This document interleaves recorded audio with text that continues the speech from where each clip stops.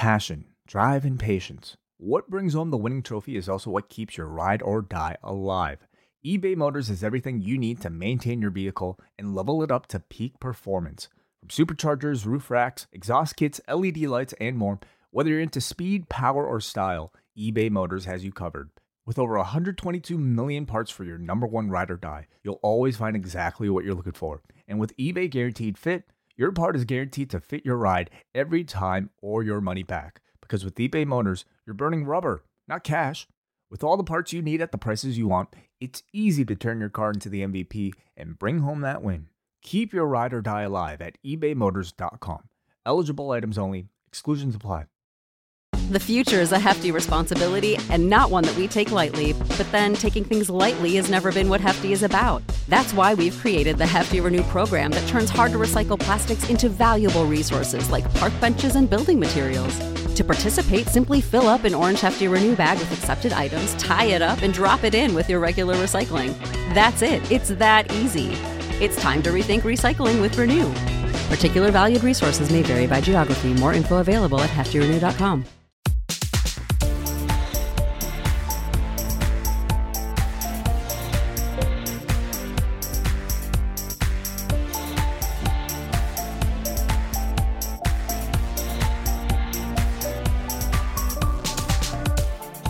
Everyone, and welcome to episode 12 of Cruel Summer, our look back at each and every G1 Climax Tournament finals from 1991 to 2018. And this is episode 12, so that means we're covering 2002, and we're covering Yoshihiro Takayama versus Masahiro Chono.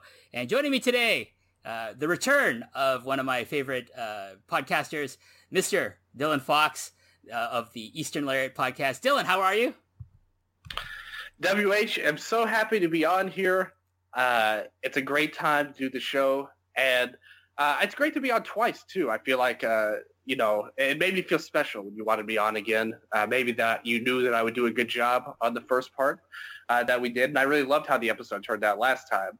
This one is a challenge for us on here, so I like that we have the different comparisons of the matches. The first one was one of the best of all time, and this one might not have been one of the best, but I'm very happy that we can be on and talk here, even though it's a little later, just to spoil the alert for the listeners out there. We're doing the show a little later because I bailed out earlier on the show, unfortunately. Accidentally, not on purpose, but I'm so happy we made time for this, and I've been waiting for this all week, WH. So, yeah, me too. Yeah. So this particular show, we're going to look at, like I said, 2002, Takayama versus Chono. Let's get into the tournament itself, the format. So the 2002 G1 Climax was a 12-man round-robin tournament held from August 3rd to August 11th.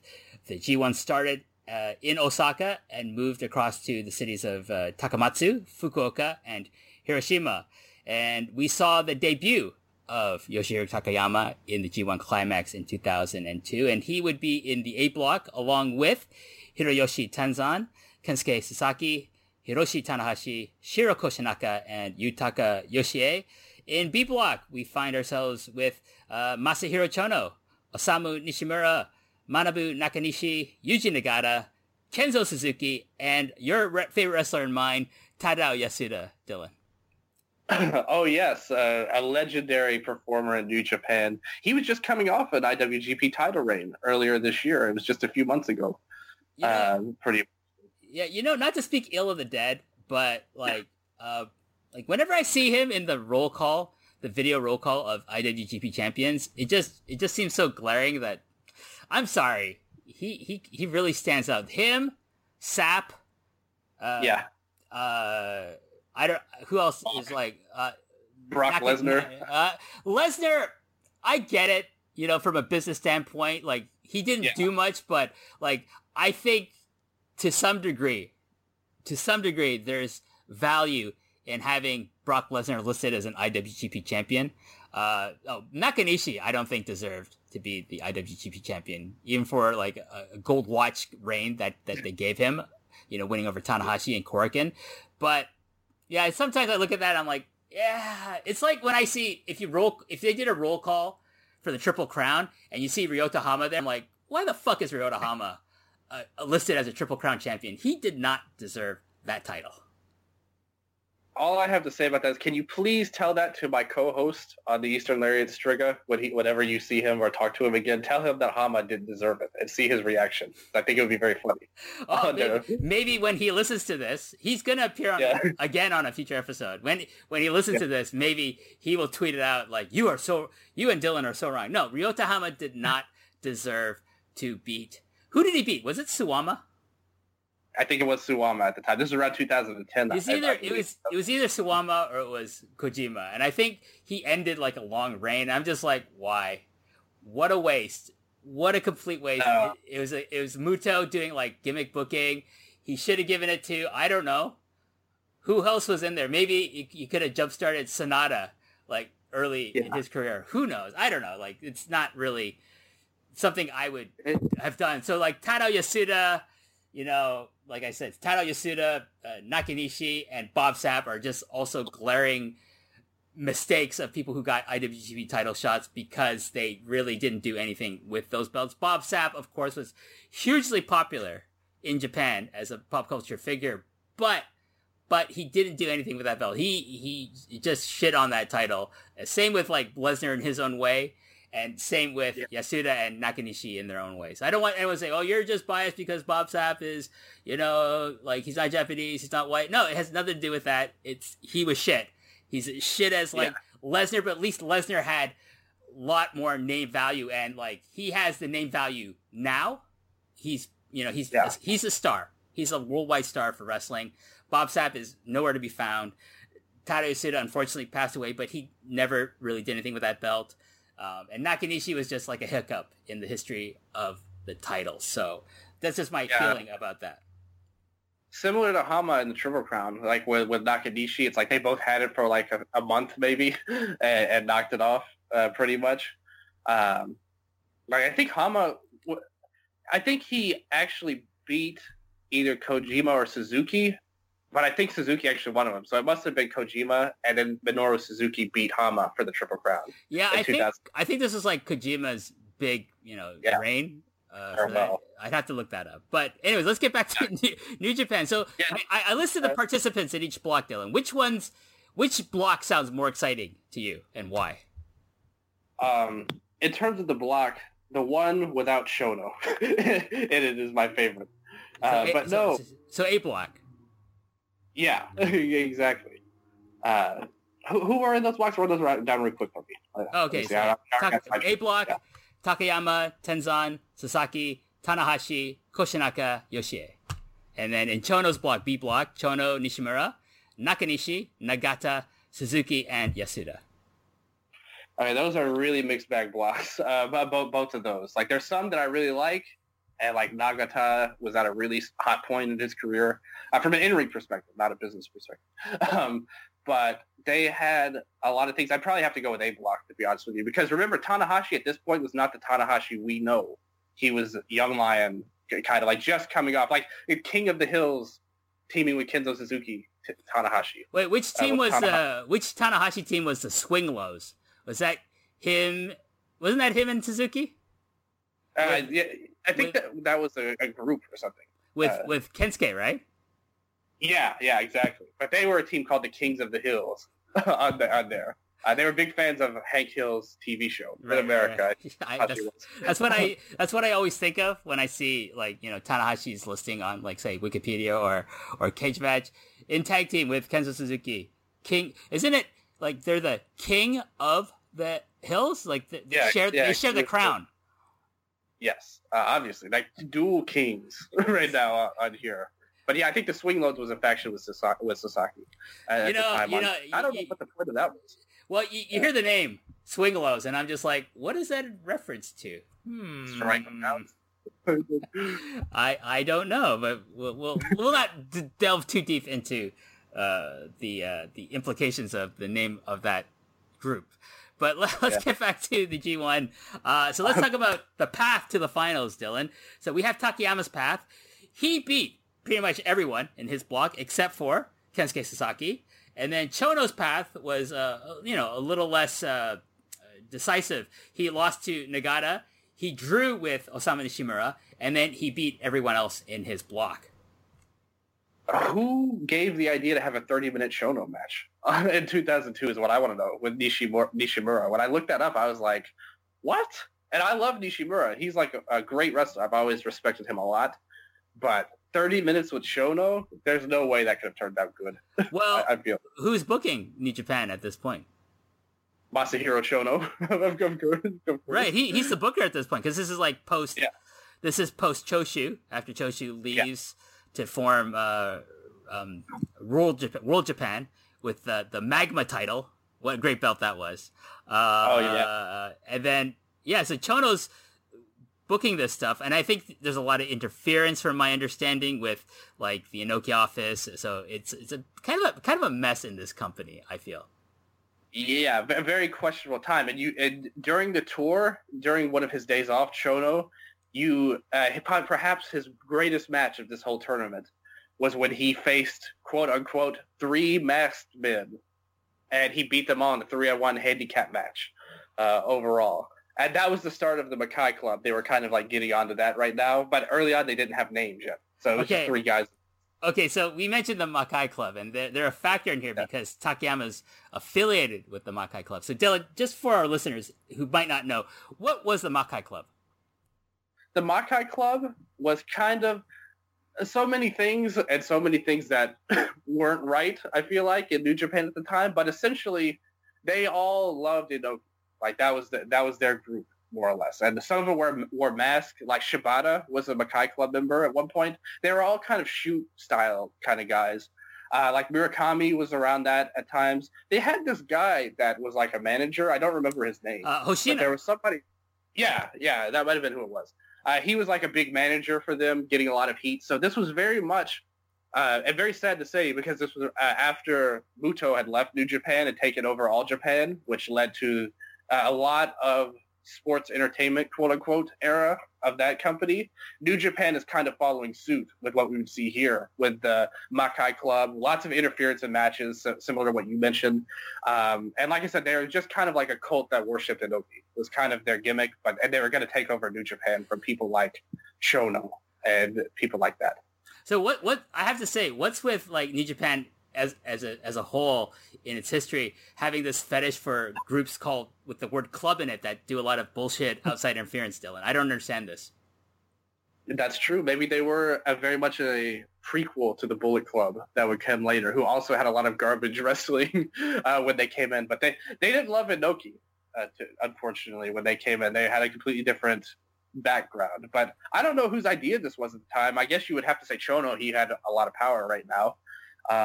But I don't think it was really very successful, I have to say, overall, because this was really, we're getting near, maybe we're not completely there yet, but I kind of think we are, now that I think about it. But this is really the dark time of New Japan that we're in right now in 2002. Not the greatest, and they had some success at the box office, but it was, and like I said, a very dark time. And this was right after when Pride was building up strong. New Japan was really hurt. Nagata had been knocked out by Crow Cop at this point. So he lost a lot. Even though he was the IWGP champion at the time, he still had a lot of credibility that they lost. So they decided to go in this more sports entertainment direction, which was counter to the real quote-unquote wrestling that Inoki had. So I don't know which one was better, because you have Yasuda, the quote-unquote real shooter in Inoki's world. And then with Shono, you have this Makai Club with 3 masked men.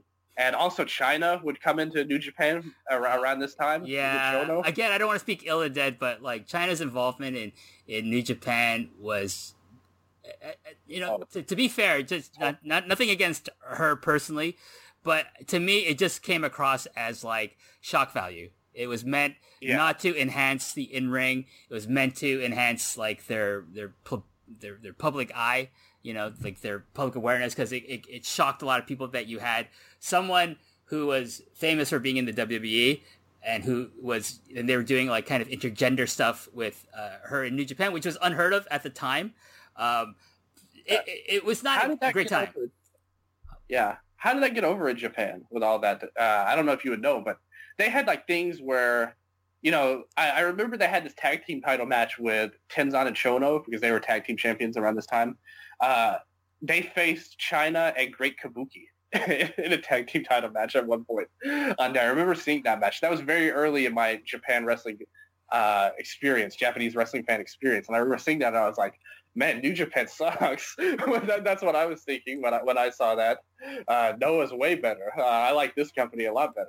See, I agree with you. Like, that sentiment is something that I think really played a lot into the success of Noah in the early 2000s, because like New Japan, for a lot of the longtime fans of New Japan, New Japan became so unwatchable with Makai Club, with all the sports entertainment, with the involvement of Johnny Laurer into the company, and just things like having intergender tag team title matches. It's not, I'm not going to debate the merits of intergender, what have you, but it's not something that was done. To traditionalists, they were like, we don't want to see this. If we want to see women wrestling, we'll watch Joshi, right? We don't want to see it in New Japan Pro Wrestling. And we certainly don't want to see like kind of this sideshow of like this sports entertainment infecting our traditional strong style wrestling. So to me, I've heard from people who are longtime fans of New Japan who've come back since, right? But at that time, they were kind of driven away by it, and the ones that did stick around, they would say stories about, they would go to like shows in smaller spot towns like Fukuoka, not Fukuoka, but like Takamatsu or whatever, right? And like not the famous places like Osaka or Tokyo, Yokohama or Hiroshima, and that the crowds were dead because no one wanted to go to these shows because the booking was atrocious. They weren't creating any stars. They were devaluing the IWGP title at the time. So it's really amazing that they were able to come back from that. But I think the silver lining in retrospect of that decline in New Japan's business was the rise of Pro Wrestling Noah. And I think also like Dragon Gate, and also like there was something to be said for Muto's All Japan, that it did do well, that it was gaining steam, and that people were looking towards that as, and like dissatisfied New Japan fans could go to All Japan because that's where Muto went. That's where Kojima went. And that, with Kaz Hayashi, they were creating this junior heavyweight division that was kind of similar to the feel of New Japan's junior heavyweight division at that time, or like in the late 90s and early 2000s before all this mess happened. Yeah, and the funny thing is, you mentioned that even the juniors didn't get away from that sports entertainment feel because they had stuff like Minoru Tanaka becoming Heat. That was right around this time as well. So they really kind of took all of that away. And remember you mentioned Muto, remember they had a fake Great Muta, like a second Great Muta around this time too? He was a member of the Makai Club originally, but he undertook a fake Great Muta gimmick. But he had the thing that separated him is that he was just Great Muta in all caps, in English all caps. I do remember this. Who was in that gimmick? There was someone well known in that gimmick, wasn't it? I don't know if it was somebody well known, but I don't even want to think about who was. I know that he was not great, whoever it was. Okay, I'm gonna have to look this up like while we're doing this show at some point, but. Getting back to the format of the tournament, let me find the tournament. This was a terrible time in New Japan. That's all you need to know about this. The only good thing around this time was like Boss Rutan showed up around this time. That was he was the hero of New Japan in 2002 because everything else was like going way down the drain, and they were just trying. In all honesty, like I said, this was right after about a year ago, prior to this, maybe. Around that time, Nagata got knocked out and lost all credibility because of Inoki's stupid booking that he had at the time to put him there. So they were really trying a lot of different things. Remember at the Dome show this year too, they had a match where you mentioned the Joshis. They had like Manami Toyota in a match where they had a crossover with All Japan Women. They had everybody, Momo Nakanishi, these people there. It was just kind of a crazy scene at the time in New Japan. They were just throwing stuff at the wall. And that's kind of what I think Chono's booking strategy was.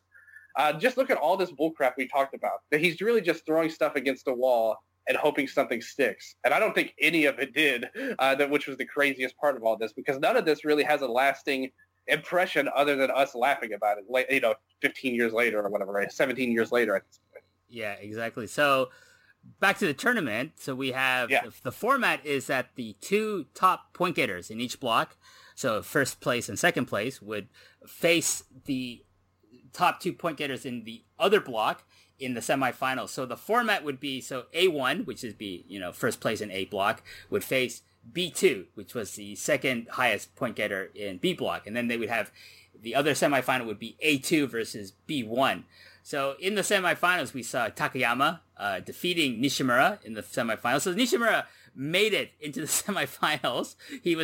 I guess he was the second top point getter in his block. And then we saw Chono taking on his protege, Hiroyoshi Tenzan, in the semifinals. And of course, Takayama would go into the finals and Chono would go into the finals. So let's get to the actual match, Dylan. So we start with, like I said, we talked about before, Takayama is part of the Makai Club. We see Tadao Yasuda in his corner, seconding him. And right off the bat, Dylan, Chono hits the Yakuza kick on Takayama.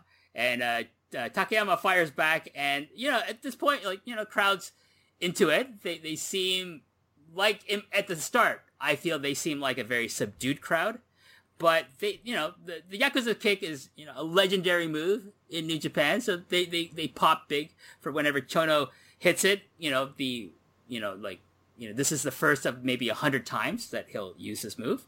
I gotta say one thing. This is deep into Chono's artist look, right? Like the black leather Yakuza type image he's trying to create. And I gotta say one thing. He looks like this particular outfit. He looks like he's wearing a giant codpiece that makes him look like he's really well endowed. I don't know why I noticed this, but I was just watching this match and I'm like, whoa, Chono, dude. I don't know if they created Viagra at this point, but maybe he's the test subject for Viagra in Japan, and that's why he's got this outfit on to compensate for the effects of it. Listen, Chono was the inspiration for Viagra in Japan. That is a fact. We need to put that on the Japanese Wikipedia, I feel like. I need you to get onto this, WH. Put that in his article because they have a lot of crazy stories. It's a Japanese Wikipedia on wrestlers is a lot different than the English version. So you got to put that in, that he is the inspiration for Viagra, because I did not notice this at all. I will admit that. But maybe that's my fault. It's my own fault for not noticing. I will say this. At this time, Chono, he had just come off, like I said, he had taken over as Booker earlier in the year. He had this another 30-minute draw, which must be his favorite booking technique. He had another 30-minute draw with Misawa and Noah. So he was kind of branching out on his own leading up to this. And when he came out, you'll notice when he hit, like I said, my version that I watched, I made sure to, because I had this match already. I'd seen this match already. I had all the G1 finals on my own hard drive at this point. So my version was the TV Asahi version. So when he hits the Yakuza kick, they immediately call it the Kenka kick. They don't call it the Yakuza kick on TV because they didn't want to. Because you know how in Japan, Yakuza, they could get offended if they're portrayed the wrong way, kind of. So they wanted to shy away from all that with the Kenka. They called it something else instead. They never really actually stated that, even though that was obviously his gimmick. He came out with these gold chains on, too. I don't know if you noticed these. This was what I was looking at. I wasn't looking at his codpiece, but I looked at the gold chains that he had. He looked super goofy because he wore them even as they introduced him, which I thought was very funny overall. The crowd loved him, though, early on, despite all of this horrible, mobster / dad look that he has going on. The crowd loved him, so I did notice that overall. I think he has that cachet. He's one of the Three Musketeers. Yeah. He's the only one left. Hashimoto's gone. Muto's gone. He's the only one left. He's to them. I think he's their savior, even though he's creating all this bullshit in backstage with his booking policies. But I got to make a point. We take a shot of the crowd, and lo and behold, who's in the front row? Antonio Inoki, Dylan. Why is Antonio Inoki in the crowd of the G1 this year? That's a great question. Like I said, Inoki, I don't know. He just couldn't stay away. We don't know. Maybe he I don't know. I can't even begin to explain this era of Inoki's thinking on top of it, let alone Chono's. But Inoki at this time was really at his peak craziness, I feel like. So they cut to him a ton of times. He was practically the third member of this match. I feel like with how often they cut to him early on because we'll get back to him. I have right away about that. Yeah, right away they showed him. Also, it's worth mentioning that Takayama, he is at his peak as well. Not in craziness, but of overness. This was right after his Don Fry fight. It was like 2 months prior to the G1. So he was super over with this crowd. When he came out, there was this guy with a huge sign that said, "No fear" on it. That's kind of like his team in All Japan with Omori and kind of like his catchphrase even at this point. Great sign. And I don't know if you noticed his attire that he had. I noted the fashion sense because I wanted to keep up with you with the ring attire sense on here, WH. So I noted his shirt. Do you know what it said on the back? Did you notice what it said on the back? Well, I watched the New Japan World version, and it doesn't have any of the entrances because they can't get the music rights, apparently. So yeah. You're going to have to let us know. What did it say, Dylan? It said, "I'll never lose" on it. What a cool T-shirt. I feel like I wanted this Takayama T-shirt that he had. Yeah, so I had the TV Asahi version. So did they call it the Yakuza Kick on the New Japan World version? No, probably not. Probably not. If they're not calling it that on the TV Asahi version, they're definitely not going to call it on like the New Japan World version of it. I think they probably use the same term, the Kenko Kick. Yakuza Kick isn't that really from WCW? Yeah. That or the Mafia Kick, right? Yeah, Mafia Kick too. I know that this was like a controversial thing at the time, but New Japan just went ahead with it anyway. When it came to this Yakuza gimmick for Chono, and hey, he pulled it off. You got to give him credit for that. Like you said, this was near the very dying days of Team 2000. At this point, we'd see blonde Chono in a little while. So Chono at this time was going through a fashion crisis for sure, but the Yakuza still stayed at this point, even though they had to call it the Kenka Kick on TV Asahi to not offend anyone. So good stuff there. Exactly. And like you mentioned, Team 2000, this is his faction. This is what the NWO Japan morphed into after the death of WCW, and they couldn't use the NWO brand anymore, so they became Team 2000. Basically, everyone who was in NWO Japan shifted over to Team 2000. So Tenzan, Tatsutoshi Goto, Ohara, Gedo and Jado are in there, I think, at this point. Scott Norton, maybe even Jeff Farmer. Fake Sting, Super J. Yeah, Super J. Yeah, that's right. I think Kanemoto might have been here at this point. I remember when he turned heel. That was right. Yeah, because Tanaka had become heat at this time. So Kanemoto was there. It's good that they had one good junior member, at least in this group overall. But it was just a weird time here with Team 2000. He came out and everything. Like you said, they couldn't get the rights to the music, obviously, because he had Biggie Smalls in his theme. Pretty much, so I'm sure that was not allowed for New Japan World. Takayama had his own theme, so they should have showed his entrance at least with the No Fear sign. But yeah, it was just a very strange time in New Japan right now. And this match, the crowd was into it. They had a smart deal, like you mentioned, with him going for the Yakuza Kick right away, and that lit up the crowd and everything. And Takayama threw a roundhouse right away that looked like it would have killed Chono had it connected. He had no fear, no pun intended on that one. So the crowd loved it. It was a great start to the match. But then the match continued was the problem. That's the problem, yes. It continued. They started, so they're doing the hot spot at the beginning, like the crowd's lit up. But, then they start devolving into like this, this trading forearm smashes that's very prototypical of Japanese wrestling matches in any company. And then, get back to a shot of Inoki. And at this point, he's just looking at his watch while Takayama has Chono in a hold on the ground.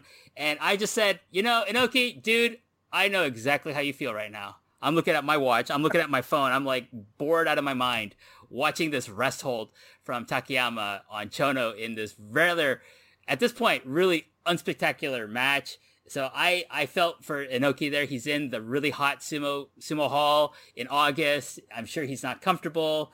I'm sure he's just bored out of his mind. He's probably like, man, I can't wait to leave. I want to go to the bar. I want to go get some yakiniku. I want to get some Korean barbecue. I want to go to like the hostess bar after, talk to some pretty young ladies, blah, blah, blah, blah. And he's like, fuck, when's this match over? I read all that in his mind just on the expression on his face, Dylan.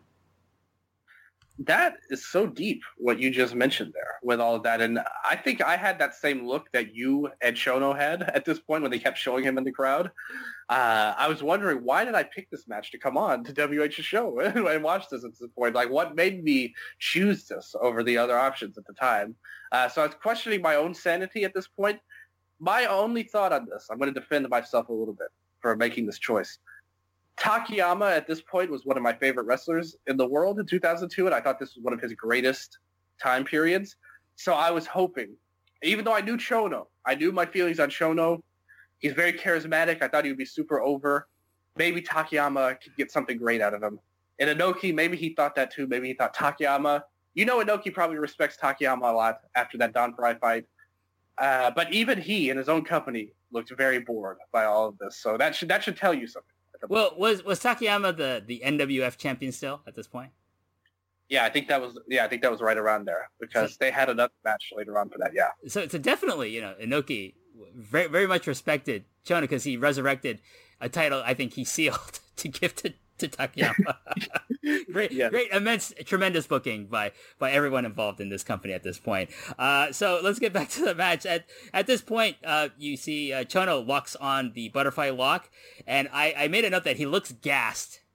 And I also made a note that this is around the 10-minute mark of this match. So Chono's not in the best shape of his life. He's really not really overweight, but he's overweight. He's looks a lot bigger than he did in like 1997. Definitely from 1991, which is like, I think his peak as an athlete was 1991. Before the neck injury was when he was good, pretty much. Before the neck injury, before Steve Austin. Basically, just some backstory on that for people who don't know. Chono was like one of the top stars in New Japan. He was a great wrestler. He had a match with Stone Cold Steve Austin when he was stunning Steve Austin in WCW. I was it in a G1 or was it a different match, Dylan? I think that might have been a different match because that must have been after he won it at that point. So basically, what happens is in this match with Steve Austin, Chono is on the receiving end of a pile driver.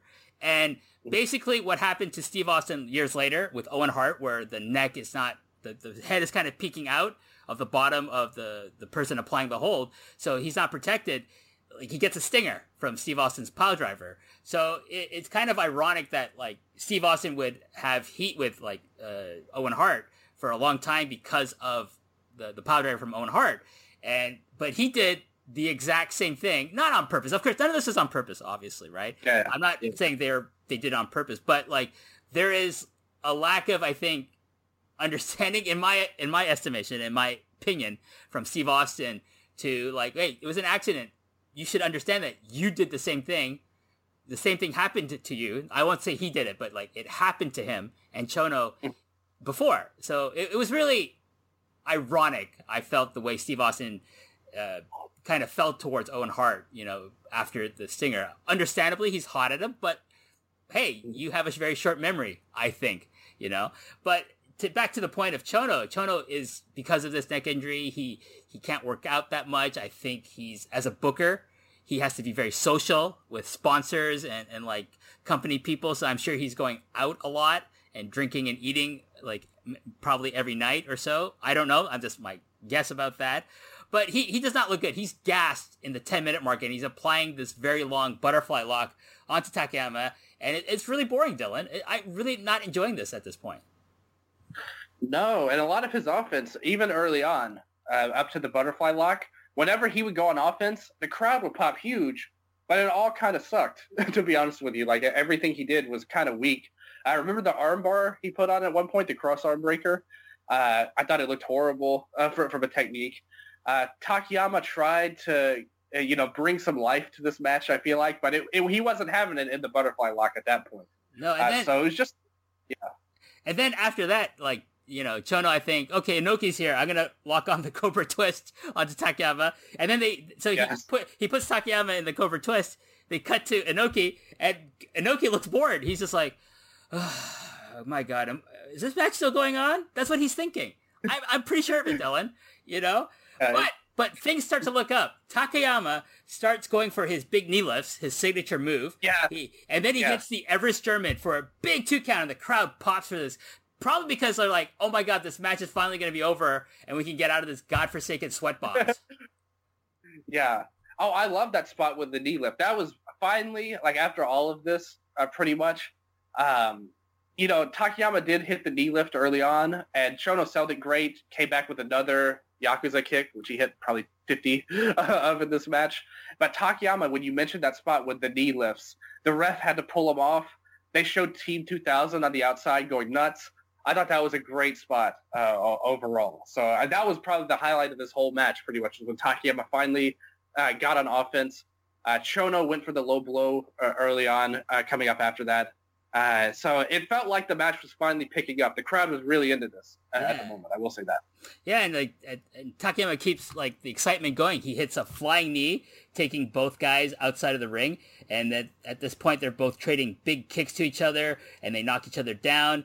Another big knee lift, series of knee lifts from Takayama. Cover on Chono, 2 count. So he kicks out at this point. So Chono's really booking himself strong, taking these like really big, devastating looking moves from Takayama, but they can't keep, the Viagra spokesperson down at this point, Dylan.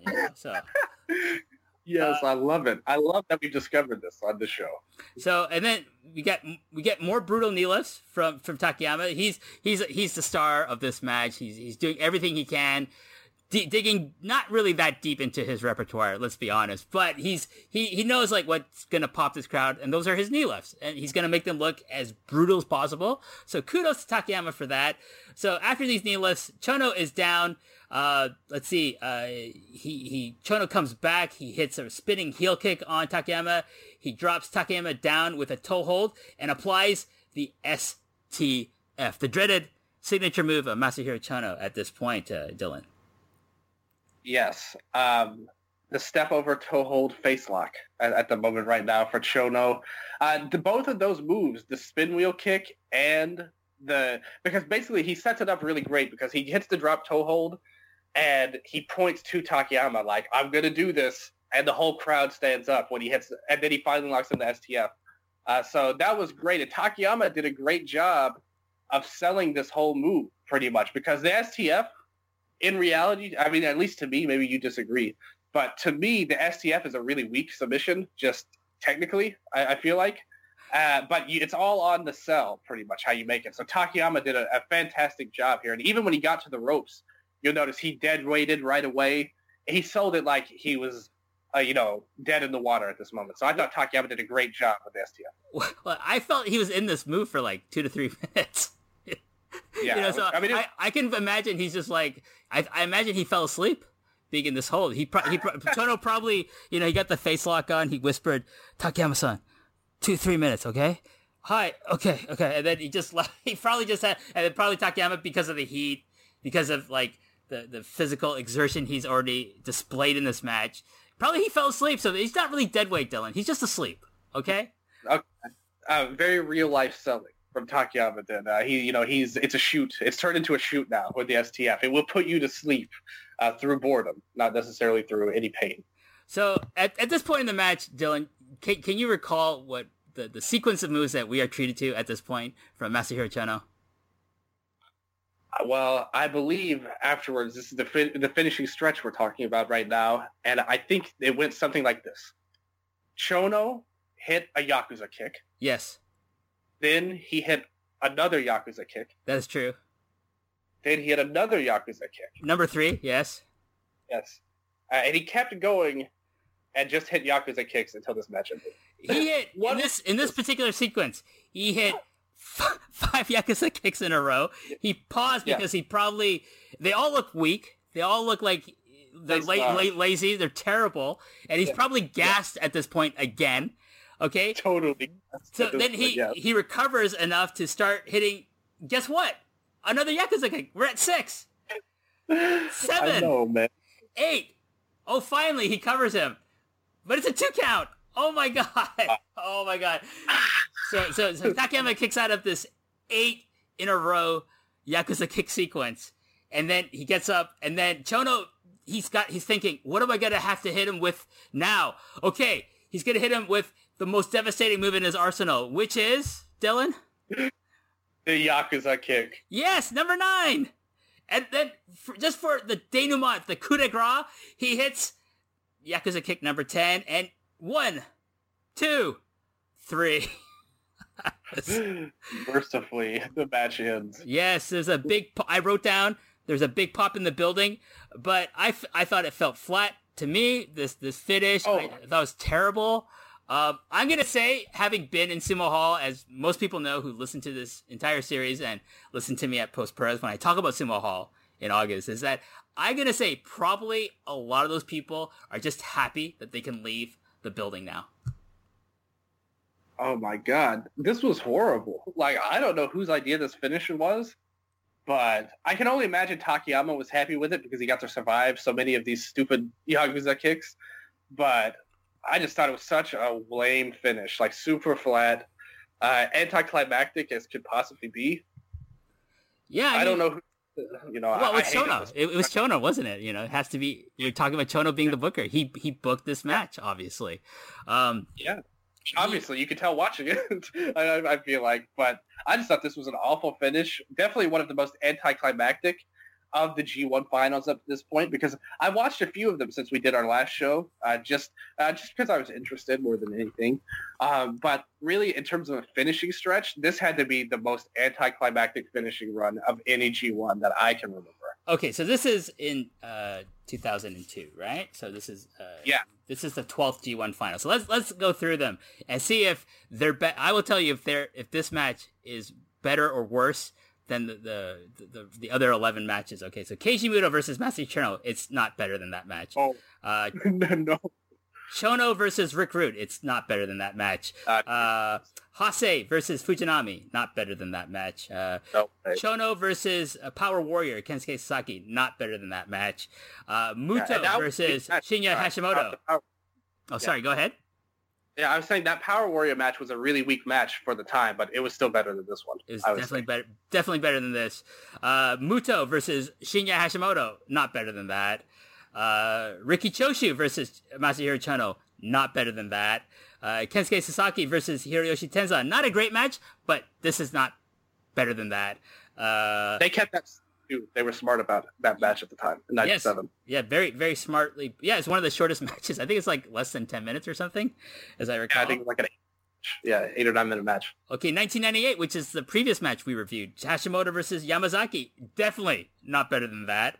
1999. So now we're getting to 1999 and 2000, which is the, 2 in a row for Nakanishi in the finals, but he's fighting Muto, so it's not better than that. He fights Sasaki, which is not a great match, but it's still fun. It's a breeze to watch, right? Like, it goes really fast. Not better than that. Muto versus Yuji Nagata. Definitely not better than that, because that's the match where Muto made Nagata a star. So if, listen to that show that I do with Wei, we talk about it. That's a star-making performance from both guys. So this match is not better than that. And I could definitely tell you, Dylan, the match that follows it the year after in 2003 is way better. It's Akiyama versus Tenzan, which is an awesome match. That was my favorite G1 final out of all of them. So, like I said, one of the worst to definitely one of the best. I absolutely love that Akiyama-Tenzan match at the time. So this match, the only ones I can really compare it to that I think even come close were the 2 Sasaki matches with Chono originally and Nakanishi. But I think I have to agree with you that those were better too. And the original Nakanishi match with Muto was at least them trying something to build somebody new, even though it's probably the worst person of the 4 guys that they had. At least it was trying to build something new. This really, what purpose did this even accomplish, Chono winning at this point? Because the only thing I can think of is what you kind of mentioned and alluded to earlier on, that at this point, Hashimoto had left and Muto had left. So really, Chono was the last of the three musketeers. And that's what this win was really all about, to let them know, hey, the New Japan you love as a fan is still here. Like, we still have our guy, Chono. And he won the G1. You don't have to worry.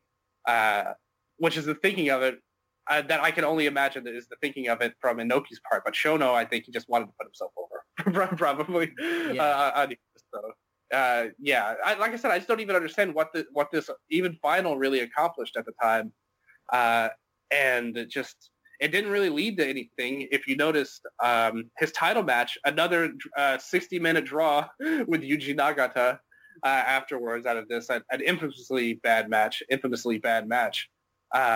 poor Nagata at the time. So Chono, what's his deal with time limit draws at this time? That's 3: Misawa, Nishimura, and Nagata, all in a row. He's got a fetish for it. I mean, this particular match, the one with Takayama in the finals, was like 20 minutes and 23 seconds. It felt longer than that. Some of the longer G1 matches feel shorter because they're exciting and there's a lot happening and there's an interesting, clear story being told in those matches. And then, like you said, like he would have his title shot against Nagata on October 26th in Fukuoka, and it went to a 60-minute time limit draw. I remember seeing these like in the tape trading listings, and I would be like, do I want to order this? Do I really want to see like fucking Masahiro Chono, who's gassed out like in 10 minutes, have a fucking 60-minute match with anyone, even someone as great as Nagata is at this point? No. Yeah. So I think I ordered like the Tenryu Muto Triple Crown match instead from that same catalog. You know what I mean? So it's not a great time for New Japan at this point. Thankfully, it's not like this anymore. But like, so you watched the TV Asahi version. I watched the New Japan World version. So as soon as Chono wins the match cuts. So what happened in the post-match? Did you watch the post-match, Dylan? Yeah, the post-match, like I said, I did see they had a little bit of the post-match on the TV Asahi version at the moment. And like I said, they had the entrances we saw earlier with the gold chain. You got to go back and find if you can find this online. I don't even know if it's possible, but if you can find him in the gold chains, it's worth it.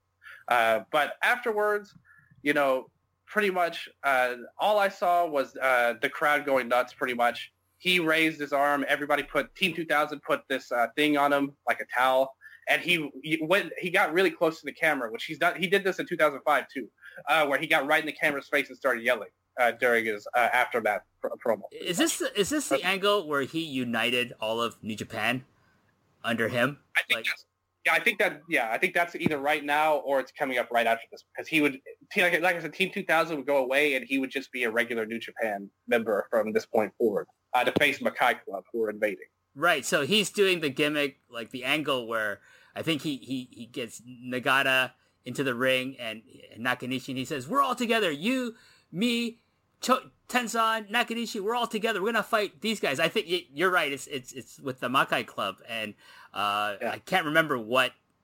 Yeah, because he's wearing the towel. I remember his big gimmick is the towel, which has become a huge thing in Japanese merchandise these days. Like every company, every wrestler has their own towel now. So I really would have to tell people if they're listening to this, if they haven't watched it already, to like listen to the review about it. If you're thinking about watching this, I honestly can't recommend this match. Like you should save the time. Go watch Shinya Hashimoto and Kazuya Yamazaki again if you've already watched it. If you haven't watched it, go watch that instead. It's so much better than this match. I think the only thing I can recommend is to try and see him in the gold chains and see if he is truly the inspiration for Viagra. That's the only thing you need to watch, is the opening point for Chono at this point. See, you're gonna go back and watch parts of this just to see if I'm right, and then you won't be able to unsee this comment about the codpiece. And you're welcome, by the way, for that. Thank you very much. More punishment for me. I had to watch this match, and now you put this on me, WH. I wasn't expecting that at all. I wasn't expecting our show to go in this direction, but you've done it. So thank you for that, and hopefully the fans, if the listeners enjoyed this match, because I remember actually I asked some people about this on Twitter, and a lot of people were saying they fondly remembered this match as Chono being the last gasp of Chono, pretty much his last great match supposedly. But I didn't see that in this match. I think he was already cooked at this point. I think is the lesson we learned, that Chono already out of it at this point.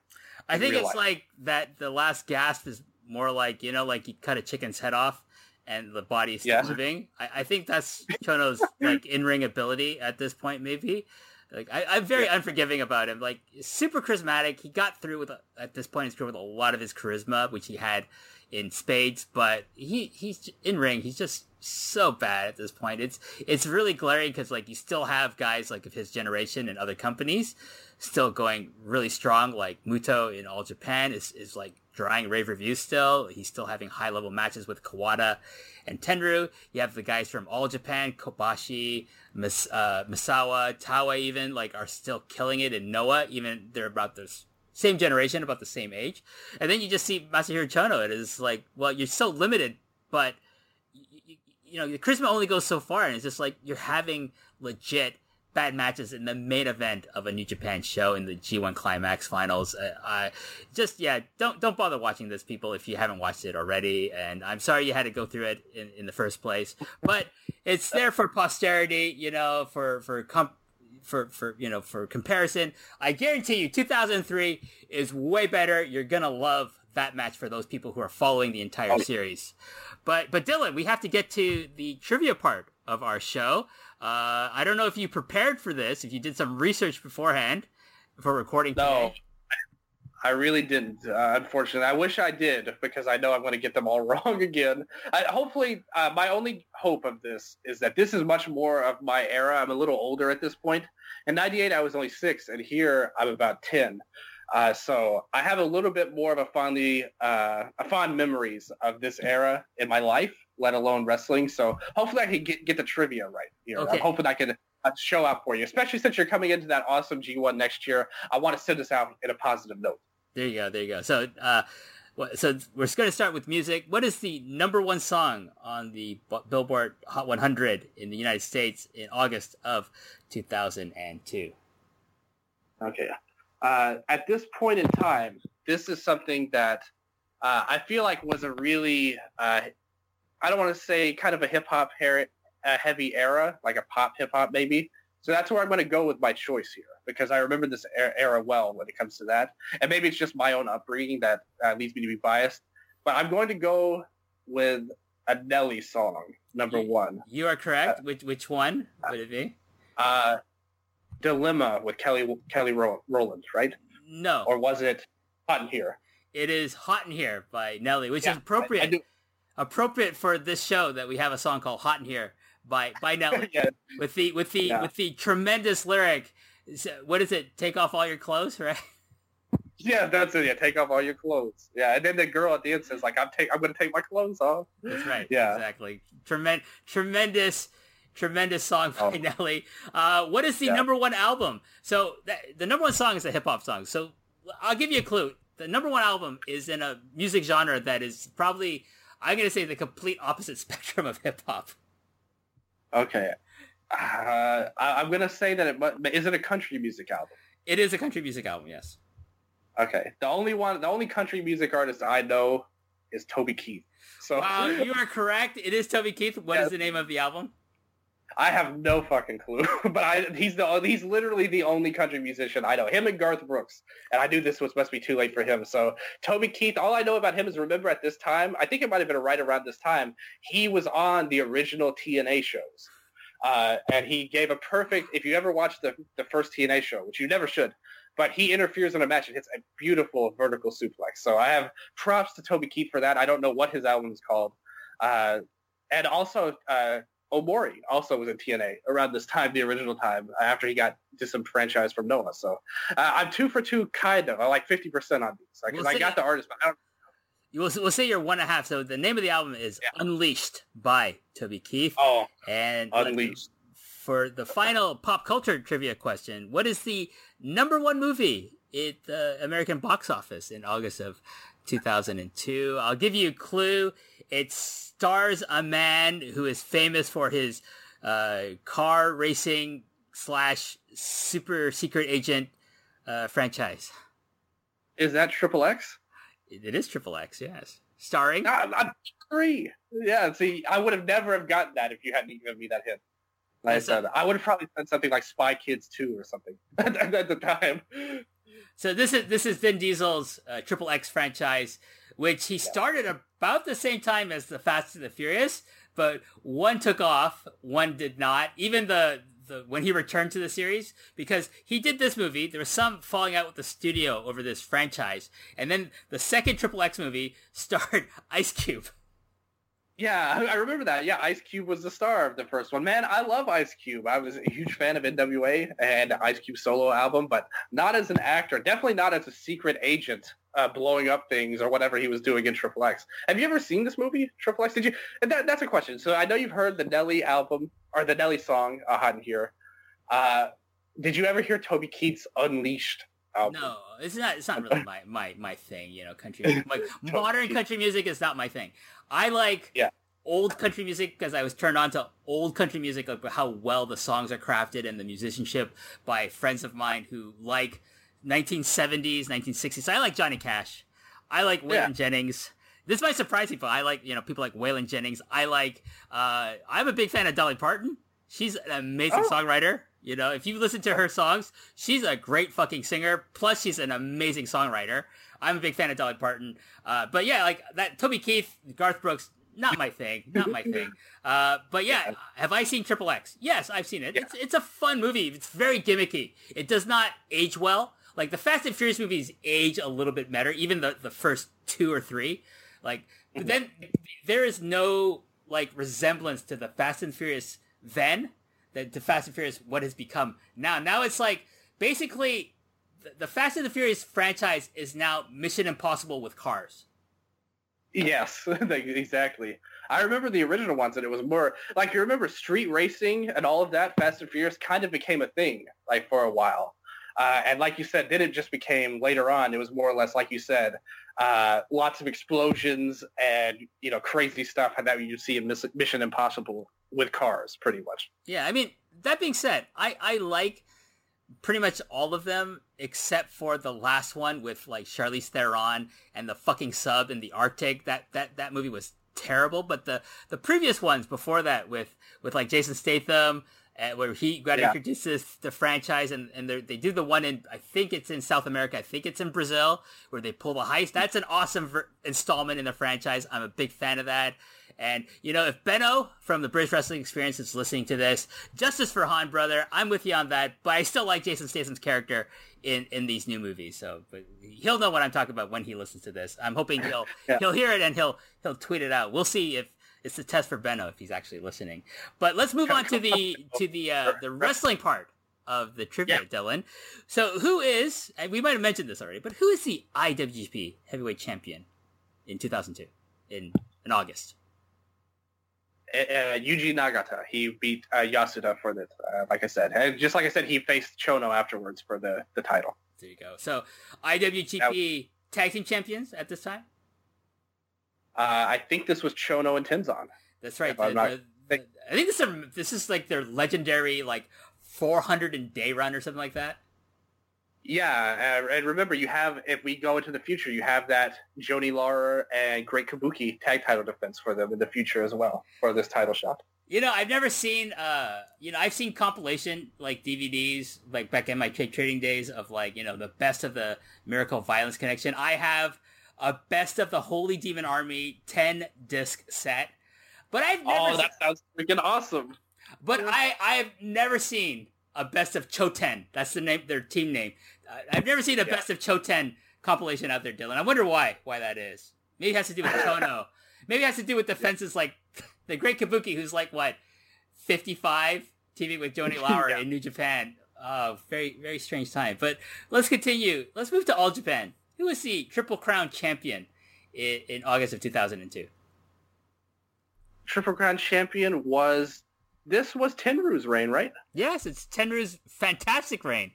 Amazing run, yeah. Just did a great run. He had great matches with Muto. I think he had the match with Kawada.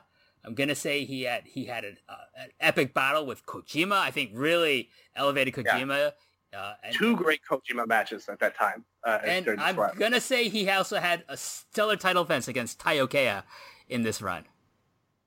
Like this was right around that time. Tenryu, this was his miracle run because he had he was in his 50s at this point, and he hadn't really been able to accomplish in the 90s. He didn't have as much stock in terms of quote-unquote pure wrestling in the 90s as he did in the 80s, so to speak, where he had match of the year candidates. He was always a good wrestler and everything, in War and everything, but this was really his return to prominence in terms of an in-ring worker in 2002 with All Japan. So this is a very memorable Triple Crown title reign. Yeah, and then after he left All Japan, I just want to point out, like, he would then become a freelancer, and he would work everywhere. And most notably, he would do the run in Noah, and the big storyline he would do there with, like, all the guys he was a prick to when he was, like, their senior. So, and they were young boys. They wanted revenge on him. That was the big storyline. So, like, we're talking about Kawada. No, we're talking about Misawa and Kobashi. So they're stars now. They're legends just like Tenryu. So Tenryu would come to Noah with Koshinaka, who was his IWGP tag team partner, back in New Japan, would join him. And then he would just have all these multi-man tag matches with Misawa, who would, like, just lay it into Tenryu. And the guy's like 55. He's old. And Kobashi, like, I think there was a one match. It was a multi-man tag match. Tenryu has this bottle of water and just fucking throws it at fucking Kobashi. Kobashi's like, he's pissed. As soon as he gets him in the corner, he fucking lights him up with those chops.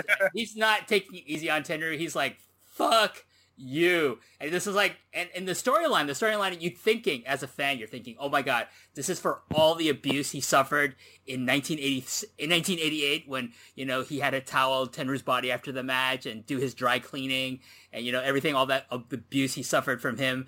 Basically what Minoru Suzuki does to the New Japan Young Lions, maybe that's what Tenryu was doing to the young boys of All Japan in the 80s. So they're all getting the revenge now, but that was a hot period for Tenryu as well. Even after he left this amazing run in the early 2000s of All Japan, he would move on to Noah and continue to have these stellar matches, including some really good singles matches. So go seek that out. It's really, really good stuff. He had, I think, this one tag match against Kenta that's fucking awesome as well. Oh, yeah. I remember that. Yeah, Tenryu is one of the greatest of all time when it comes to wrestling. So love him. Love that title reign in 2002. It's amazing. Okay, let's move to America. Who is the WWF champion? Okay, so they hadn't had the brand split at this point. No. Or did they just start this? No, they did do the blind split, because I'm going to ask you who the World Heavyweight Champion is as well. Okay. Yeah, because right around this time, they did the thing where Bischoff gave the title to Triple H on Raw when they brought the big gold. Yeah, and WWE title would be SmackDown. This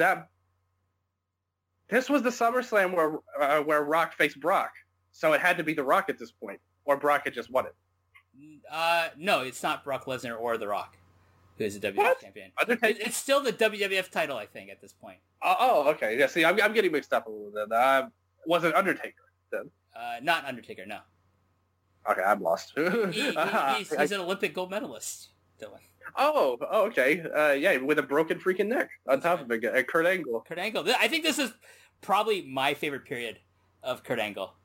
It was like 2000 to... When did he come into the company? 2000?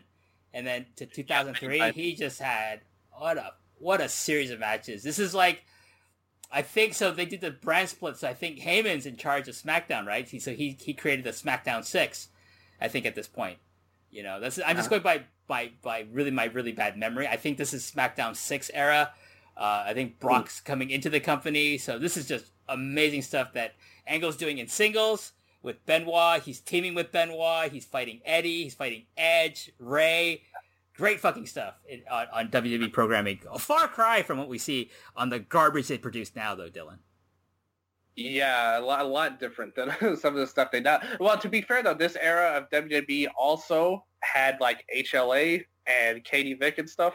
So it wasn't all sunshine and roses in WWE in 2002. I think this was the one era that I was not watching on. I think that might have been why I got it wrong, because at this point I had gone through a little bit of a phase of not watching. I didn't return until a year later with the release of SmackDown Here Comes the Pain on PS2. So once I got that, I was back into wrestling fully at that point. But I think this was my era where I wasn't watching. So I'm surprised I was on a hot streak until you got me with the WWE questions at this point. Or they're still WWF at this point.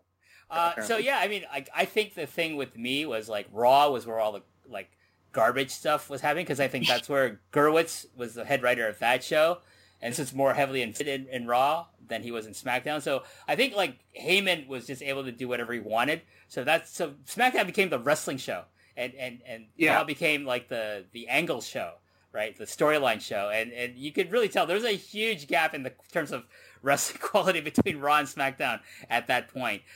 So World Heavyweight Champion, I was going to ask you who it is, but it's Triple H. So I'm not going to bother. But let's go. Yeah. Let's go to the other hot company in America. That's not the WWF. It's not TNA. It's Ring of Honor. At this point, who is the ROH World Champion in August of 2002, Dylan? This had to be very early in their in Ring of Honor's career, so to speak, or their run. This had to be right around the original, and I know Xavier had a run at this time. Was he champion still at this point, though? I'm kind of trying to remember. See, because like I said, this was so early. I don't know if it was the first one or it was right afterwards. So it's not Xavier. I think Xavier had like both those guys had a cup of coffee with that title. We're talking about I still feel is the definitive title reign of that championship. Well, to me, are you sure you're not thinking of Samoa Joe? I am thinking of Samoa Joe. Yeah, Samoa Joe was the champion at this time. In 2002? According to Wikipedia, No way. Like, Samoa Joe was 2004. I'm calling bullshit on that. Okay, like, it had to be Low-Key or Xavier. Okay, let me check. I'm pretty sure. Okay, I got this from Wikipedia. Let me check, see if I misinformed Wikipedia, ROH. No way. I'm not. Okay, I'm looking at it. Okay. So while I'm looking this up, please talk about who your favorite ROH champion of all time is. Oh, well, there were a few that I really liked. I actually really loved Morishita's reign in 2007. I thought he had a great title run at that point. This was the peak of Morishita before he lost his confidence, pretty much, and all of that. Obviously, Bryan Danielson was probably one of my favorites as well. Those two really stood out to me, but Samoa Joe to me was right up there as among the best. I think he would have to be either number 1 or 2. Okay, so you know what? I made a mistake. You're right. It's Low-Key. So he's the first champion. So what happened was I mixed I was cutting and pasting my show notes, so I mixed up 2003 with 2002. So it is Low-Key. He's still the champion. Xavier would defeat him in September of 2002 for a 4-day title reign. 182. No. So, okay, Low-Key, he's the first champion. He's only the champion for 56 days. Xavier would hold the belt for 182 days. I don't remember these, and I was getting all the DVDs at this time, from ROH, and he had 4 defenses. That's how unremarkable Xavier was, let's be honest. And then Samoa Joe would have, in my estimation, the most epic run of that title, and no one's matched him since. Not Jay Lethal, not even Bryan Danielson, and I loved his reign. Not even Morishita. Bryan has the closest chance, I think, to being on the same level as Joe. Joe's 645 days, 29 defenses. I'm just looking at this, and Bryan has 462 days, 38 defenses. Who's coming close to that? Nigel, 549 days, 38 defenses. Holy shit, that amazing. Got too long. That got long in the tooth. I actually wasn't a fan of that reign by the end. I thought it got too long. And you mentioned with the 38 title reigns, probably.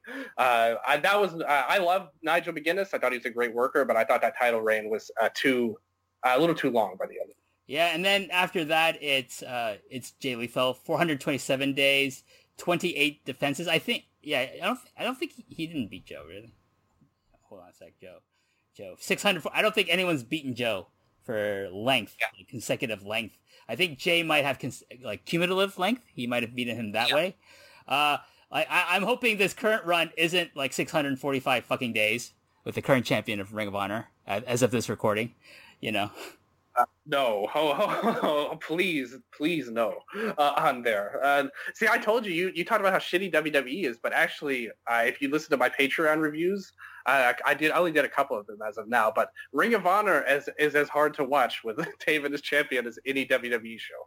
Very boring. I can believe that, Dylan. I'm not a huge Matt Taven fan. I don't think there's anything inherently wrong with him, but at the same time, I don't think there's anything inherently good about him either. So he's just he's a jag, just a guy, right? That's what Matt Taven. Yeah, just a guy. Yeah, Matt Taven. But he's more. But he's actually more charismatic than TKO Crying, who's more of a jag.